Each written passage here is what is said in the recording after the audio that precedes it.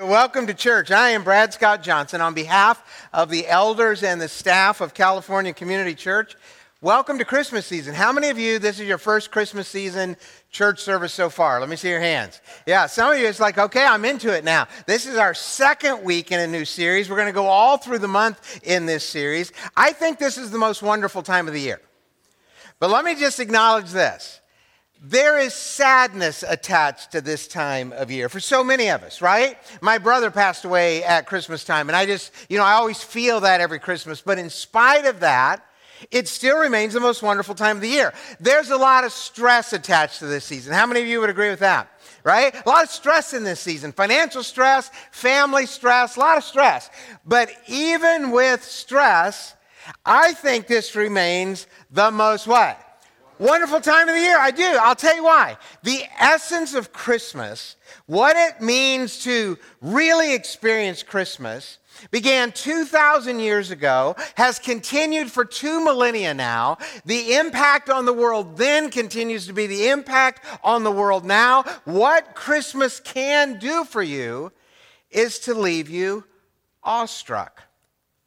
No matter how stressful, no matter how sad, Christmas, what God did in our world, can leave you awestruck. You've had moments of awestruck in the past, I would imagine. Those moments that are just so profound, so out of the ordinary for you, they leave you not just speechless, they leave you breathless. And the story of Christmas, the hope of Christmas, the meaning of Christmas, I actually believe can do that for you today. No matter what you're facing, no matter what's hard in your life right now, no matter what's broken or sad in your life right now, I really do believe this season, this experience of Christ can leave you just like just awestruck. Last week we learned what awestruck means, and I want to share that with you. There's like 3 parts to it. First, it is for sure a heartfelt wonder. Christmas is something that touches the heart. Christmas is something that changes the heart. Christmas is something that fills the heart. It is a heartfelt wonder. Second, I think Christmas is divine clarity. Like we experience God clearer than any other time. Like the world had never known God like this. The world had known God's power. At times, the world had heard God's voice. They had seen God's protection. Many people had experienced God's provision, but they'd never seen Him like this. God took off the robes of divinity. He took off the characteristic of invisibility, and He became tangible. He became God with skin. He became the person that we know as Jesus Christ. And the reality of being able to see God like He just never been done before. It was like, for sure, divine clarity. And then we know that awestruck means heavenly splendor. Like when heaven and earth collided, well, we call that Christmas. When you realize just how close God is to you, you'll feel what? Don't make me start over. You'll feel awestruck.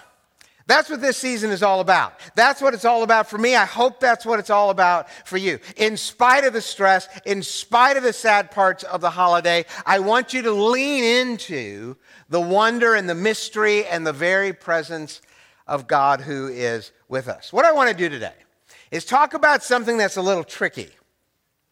It's a cornerstone belief for followers of Jesus, but it's still tricky because it's complex. It's a bit philosophical. It's a bit ethereal. It's a bit like hard to get your arms around, and yet it's the simplest, most basic heart of what happened at Christmas. I think this is going to have some meaning for followers of Jesus. Now, if you're not a follower of Jesus, and I just want to acknowledge that some of you are not, that's cool. We're a church that's cool with that. Like you may even come from a different faith background or no faith background. And I hope you know, I think you do, that you're completely welcome here. I want to be as clear as possible today to explain this tricky principle, this part of Christmas that we really need to get our head and our heart around. And I think it's going to encourage followers of Jesus. But I want to talk about it in a way that's meaningful for everybody who's here today. I want to talk about what theologians call the incarnation. Now, don't check out on me, okay? Like, oh gosh, here we go, seminary word. I want this to be helpful. I want this to be practical. But for just a minute, let's get smart and land on this big word. Can we?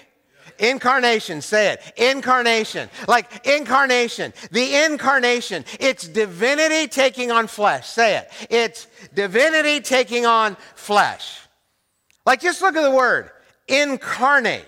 Like what does that mean? Like divide it up. Incarnate. Now, fortunately, we live in Southern California, so we know what carne asada is, right? I mean, I love me some carne asada. How many of you like carne asada, right? Carne means flesh. We're carnivores. We're going to have some meat in our carne asada. That's what it is. Then you add the word in to the word flesh. It means in flesh. God came in carne. Now, every time you hear carne asada, you're going to say, oh God, because it's like, that's what we're talking about. God in the flesh, God in the flesh. It's very simple to define in that way, but it's kind of awe-striking to unpack. And I'm going to try to do that today.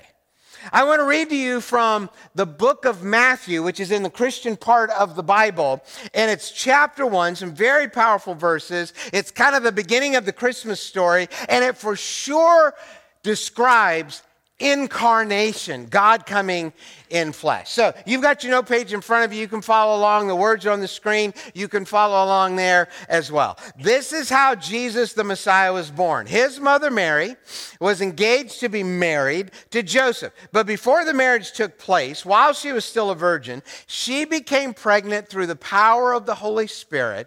Joseph, to whom she was engaged, was a righteous man who didn't want to disgrace her publicly because here she is pregnant and not, married to him. So he decides to break the engagement quietly. As he considered this, the angel of the Lord appeared to him in a dream, right? And the angel said, do not be afraid to take Mary as your wife, for the child within her has been conceived by the Holy Spirit, and she will have a son, and you're to name him Jesus, for he will what? Save his people from their sins. All of this occurred to fulfill the Lord's message through the prophet. Look, the virgin will conceive a child. She'll give birth to a son. They will call him what? Which means what? God with us. God with us. Turn to your neighbor right now and say, God's with us. Turn to your neighbor and say, God's with us. Make it personal. Say, God's with you. Go ahead, say it. God's with you. We're talking about incarnation. What's the incarnation? In order to clearly define this in a way that I hope everybody will, be able to understand, I went to the source of all wisdom and knowledge to get a definition. I went to Wikipedia to get a definition for incarnation. But what I found there was so convoluted. It was so heady. I mean, I have a master's degree. I have a doctorate, and I didn't understand the definition that was in Wikipedia. So I just threw that out and I just kind of came up with my own. Like I want to get to the cornerstone of what this means because it's so important for followers of Jesus everywhere. The incarnation is when God became flesh in the person of his son, Jesus. Can you understand that? That's what incarnation is. Now it's described a lot of ways in the Bible. John, the best friend of Jesus, John wrote one of the biographies of Jesus. We call it the Gospel of John. And the very first words of the Gospel of John describe the incarnation. In the beginning was the Word. Now, that's kind of a strange, in the beginning was the Word. Like, what does that mean? The Greek word for word, the Greek there is in the beginning was logos. Logos. But the Greeks were philosophical people. And logos had a pretty big, comprehensive meaning. It basically meant perfect truth. It basically meant the highest reality. It basically meant full divinity, truth, reality, divinity. And it was this philosophical concept they called Logos. And that's what people had. In the beginning, they had this, but it was intangible and really hard to get your mind around. What is this highest philosophy? What is this most comprehensive truth? Like Logos, they'd say it, but nobody could really understand it. But John, the best friend of Jesus, said that was in the beginning, the most perfect, the highest, the ultimate. In the beginning was this, Logos, the Word, and the Word was with God. Now say this next phrase. And the Word was God. And then say this next phrase. And the Word became flesh. That's incarnation. The incarnation is when God, who existed as Spirit, existed as Logos, entered into our world in the person, carne asada, in the person of Jesus Christ. Jesus is God incarnate. Jesus is God in flesh. Who's with me so far? You're hanging in there. You're going to have a seminary degree at the end of this. You're going to have your master's, right? Can you imagine the conversation that took place in heaven between God and Jesus as God was preparing Jesus for this? Like my vivid imagination kicks in, like what that conversation may have been like. Let me give you an example. This past week, Karen and I were watching that favorite holiday rom-com, Mission Impossible, and we were watching that. And do you remember how all Mission Impossible movies started? Your mission, if you choose to what? If you choose to accept it. And I kind of think that's what happened in heaven. I think God's describing this, said, Jesus, I've got this mission for you. And if you choose to accept it, I'm going to send you to earth to fulfill my perfect will, to be a sacrifice for the forgiveness of everyone's sins. And Jesus may have said, tell me more. And God may have said, well, Jesus, I've chosen this woman. She's going to be your mother. You're going to love her. She's a teenage girl. She's completely devoted to us. Her name is Mary. She loves us so much. She's going to be an amazing mom to you. And I've also chosen for you an earthly stepdad. I'm your father, but you're going to have an earthly stepfather, and his name is Joseph. And God might have said, to be real honest, Joseph isn't going to get a lot of press. Mary's going to get most of the attention, but Joseph is in the story. Now, Jesus, when you go to earth, you have to remember, if you're going to be born, you're going to first have to spend 9 months in Mary's womb. That's going to be new for you. And then you're going to be birthed into this cold, cruel world. And because you don't have an earthly father who helped conceive you, a sin nature is not going to be passed to you. You'll be born with perfection, but you will be born of a woman. So you will be fully human because you have a human mom. But God may have said, because I'm your real father, you're also going to be fully divine. You are human and you are divine. You are man and you are also God. So that's my mission, Jesus may have asked. That's your mission. Jesus, I'm sending you to seek and to save the lost. It's a rescue mission. I want you to find those who are dead in their sin. And I want you to bring them spiritual life and abundant life. I want you to give your life for them. Like they've sinned. There's a price that has to be paid for the sin. I want you to pay that price with your life. Now, Jesus, do you know who you're going for?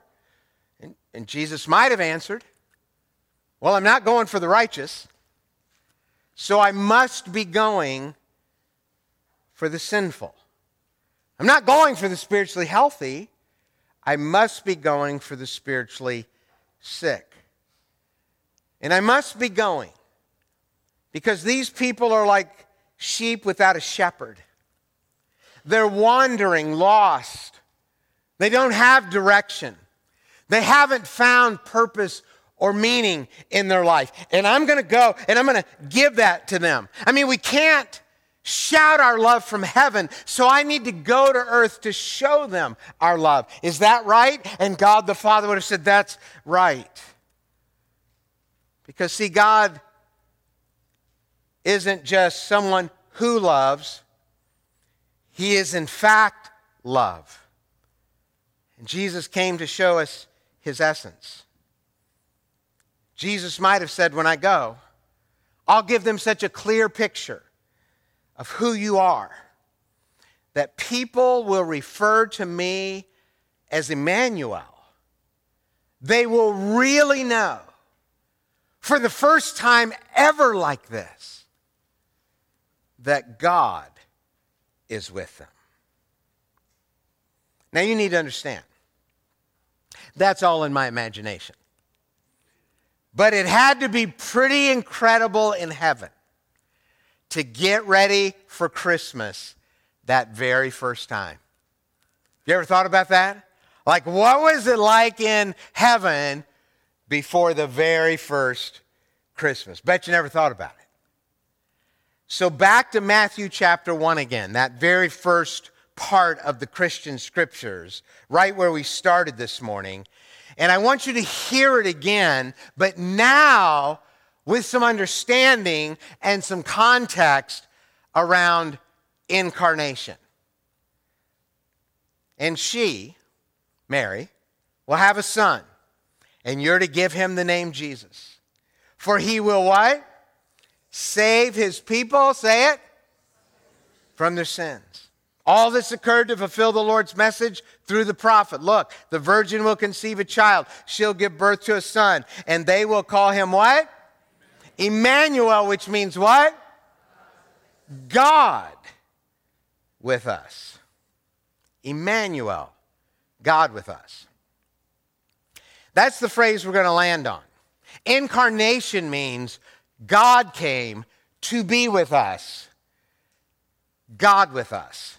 We're going to spend the rest of our time unpacking this, I hope in a really practical way. Practically for you, practically for me. I want us to get our hearts, our heads around the concept of Emmanuel, God with us. What does that mean?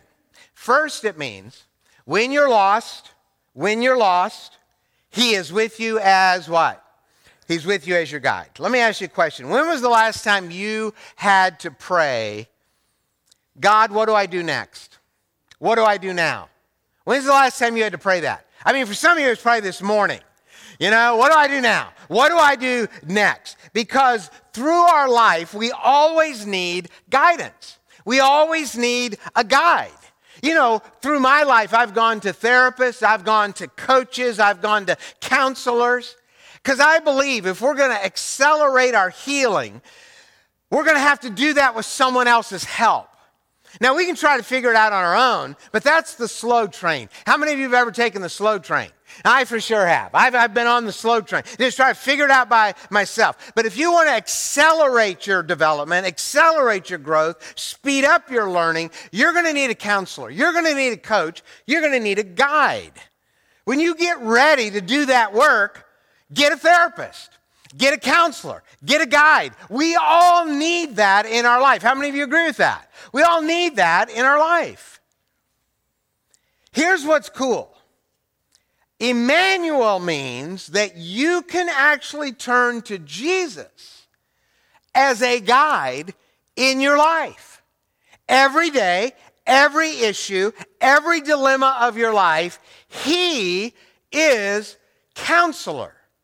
This was actually written in the scriptures. The Old Testament famous Jewish prophet Isaiah predicted the coming of Messiah, and he said, here's what you'll call him. He will be called Wonderful what? Say it. Wonderful Counselor. This is just a part of what Emmanuel means. God is always with you. You always have a guide. You always have his counsel. Here's what it also means. When you're alone, he's with you as your companion. Have you ever been lonely in a crowd? You might be lonely in this crowd. Have you ever been lonely in a relationship? Don't point, just, in your heart, just kind of, I've been lonely in a relationship. This past week, I was at a conference. There were about 2,000 people there. I didn't know a soul. Didn't know a soul. I was there for a week. And I felt a little alone. 2,000 people in the same room. And yet it's possible to still feel lonely. But there have been times in my life where I have literally been all by myself. But I didn't feel lonely because I strongly experienced the presence of Jesus with me. Does this make sense to you? When we say, Emmanuel, God with us, that doesn't mean sometimes with us. That doesn't mean just in the good times with us, just when life is easy with us. It means he was beside your bed when you were troubled last night. He was there. When you weren't getting sleep, he was there. He was next to you in that conversation that went sideways with your boss. He was with you. When your kid went off the rails and got in trouble, Jesus was with you. When your spouse walked out the door, he was still Emmanuel. God was with you. If we could just wrap our head around this one fact about God, this one aspect of who God is, that there's never been a time in your life, there will never be a time in your life, you'll never find yourself in a place in your life when he isn't there. If you could get your head around that, your confidence level will rise. And I promise it will leave you awestruck. Emmanuel, God with us. What does that mean? It means when you're hurting, he's with you as your comforter. He's with you as your comforter. When Jesus was resurrected from the dead, the disciples were elated because they thought Jesus was Messiah, who would be with them forever and ever. His kingdom would not end. And then they saw him die. And then they saw him buried. And they thought, he's gone. We're alone again in this world. And then when he resurrected, they were so joy-filled. But then Jesus announced he was going back to heaven. And now they're deflated again. And now they're confused. But you said you'd be with us. And Jesus said, oh, I will be. When I go to heaven, I'm going to send to you the Holy Spirit, God as Spirit, and he will be with you. The word that Jesus used when we translate it Holy Spirit is a Greek word, paraclete. And the Greek word paraclete means comforter. When you say Holy Spirit, you're saying comforter. When you say paraclete, the word that's used in the scripture, you're saying comforter. When Jesus said, I'll send you the Holy Spirit, he said, I'm going to send you a comforter to every broken heart. This is why we're awestruck at Christmas, because God did not come to frighten us. He didn't come to berate us. He didn't come to judge us. He didn't come to condemn us. He came to comfort us, to be our paraclete, to be our comforter. You with me so far? When we say Emmanuel, God is with us.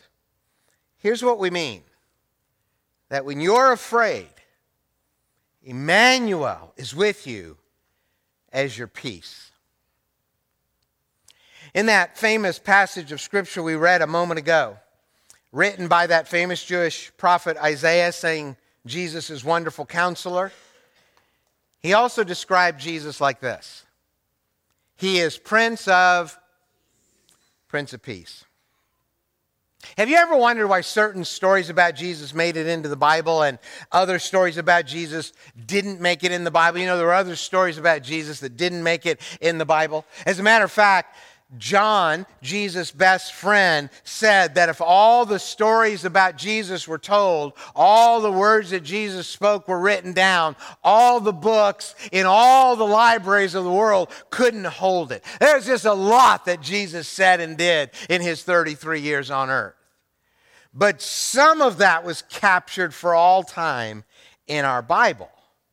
And why some stories? Why do we have the stories about Jesus that we do? Have you ever wondered that?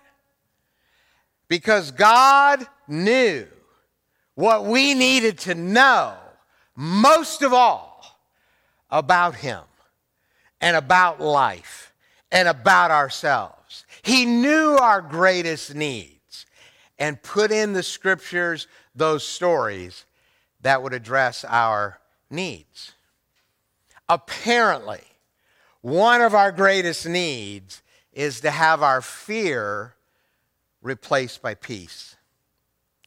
Like so many things that Jesus did, he finds his disciples troubled and afraid. He finds them anxious and worried. He uses the word peace over and over again. Stories where he did that, they're in the Bible, just because that must be something we need to learn.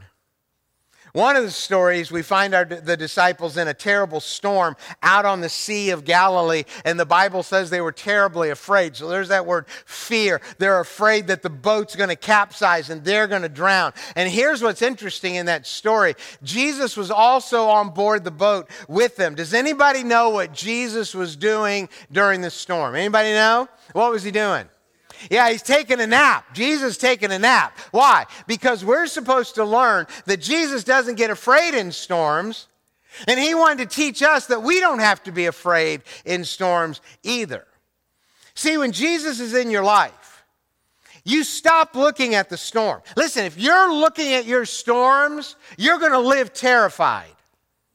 If you're hyper-focused on your problems, you're going to drown in your problems. You with me? But if Jesus is on your boat, if you understand Emmanuel, God is with you, then you can look at Jesus and not the storm, and you can allow his peace to become your peace. Who's following? Prince of Peace. Prince of Peace. Let's keep working here. What does Emmanuel mean? It means when you're weak, he is with you as your strength.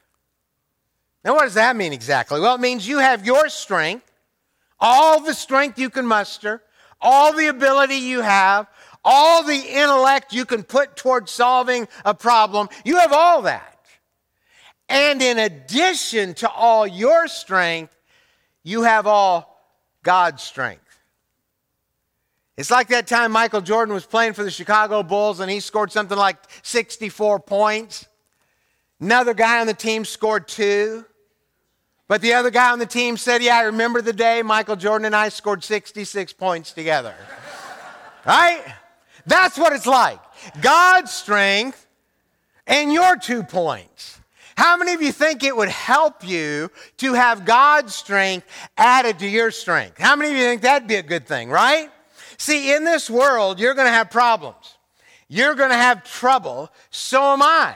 But Jesus said, I've told you these things so that in me you may have, here's our word again. Say it. And in this world you will also have, but take heart, I have overcome the world. How many of you have lived long enough to know that life can get tough? Life can get tough. Jesus said, dear children, the one who's in you is greater than the troublemaker in the world. Greater than the problems in your life.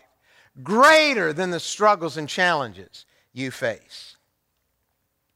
I don't want you to misunderstand me. Following Jesus doesn't make life easy. Wasn't easy for Jesus. Wasn't easy for his disciples. Wasn't easy for his mom. Wasn't easy for his friends.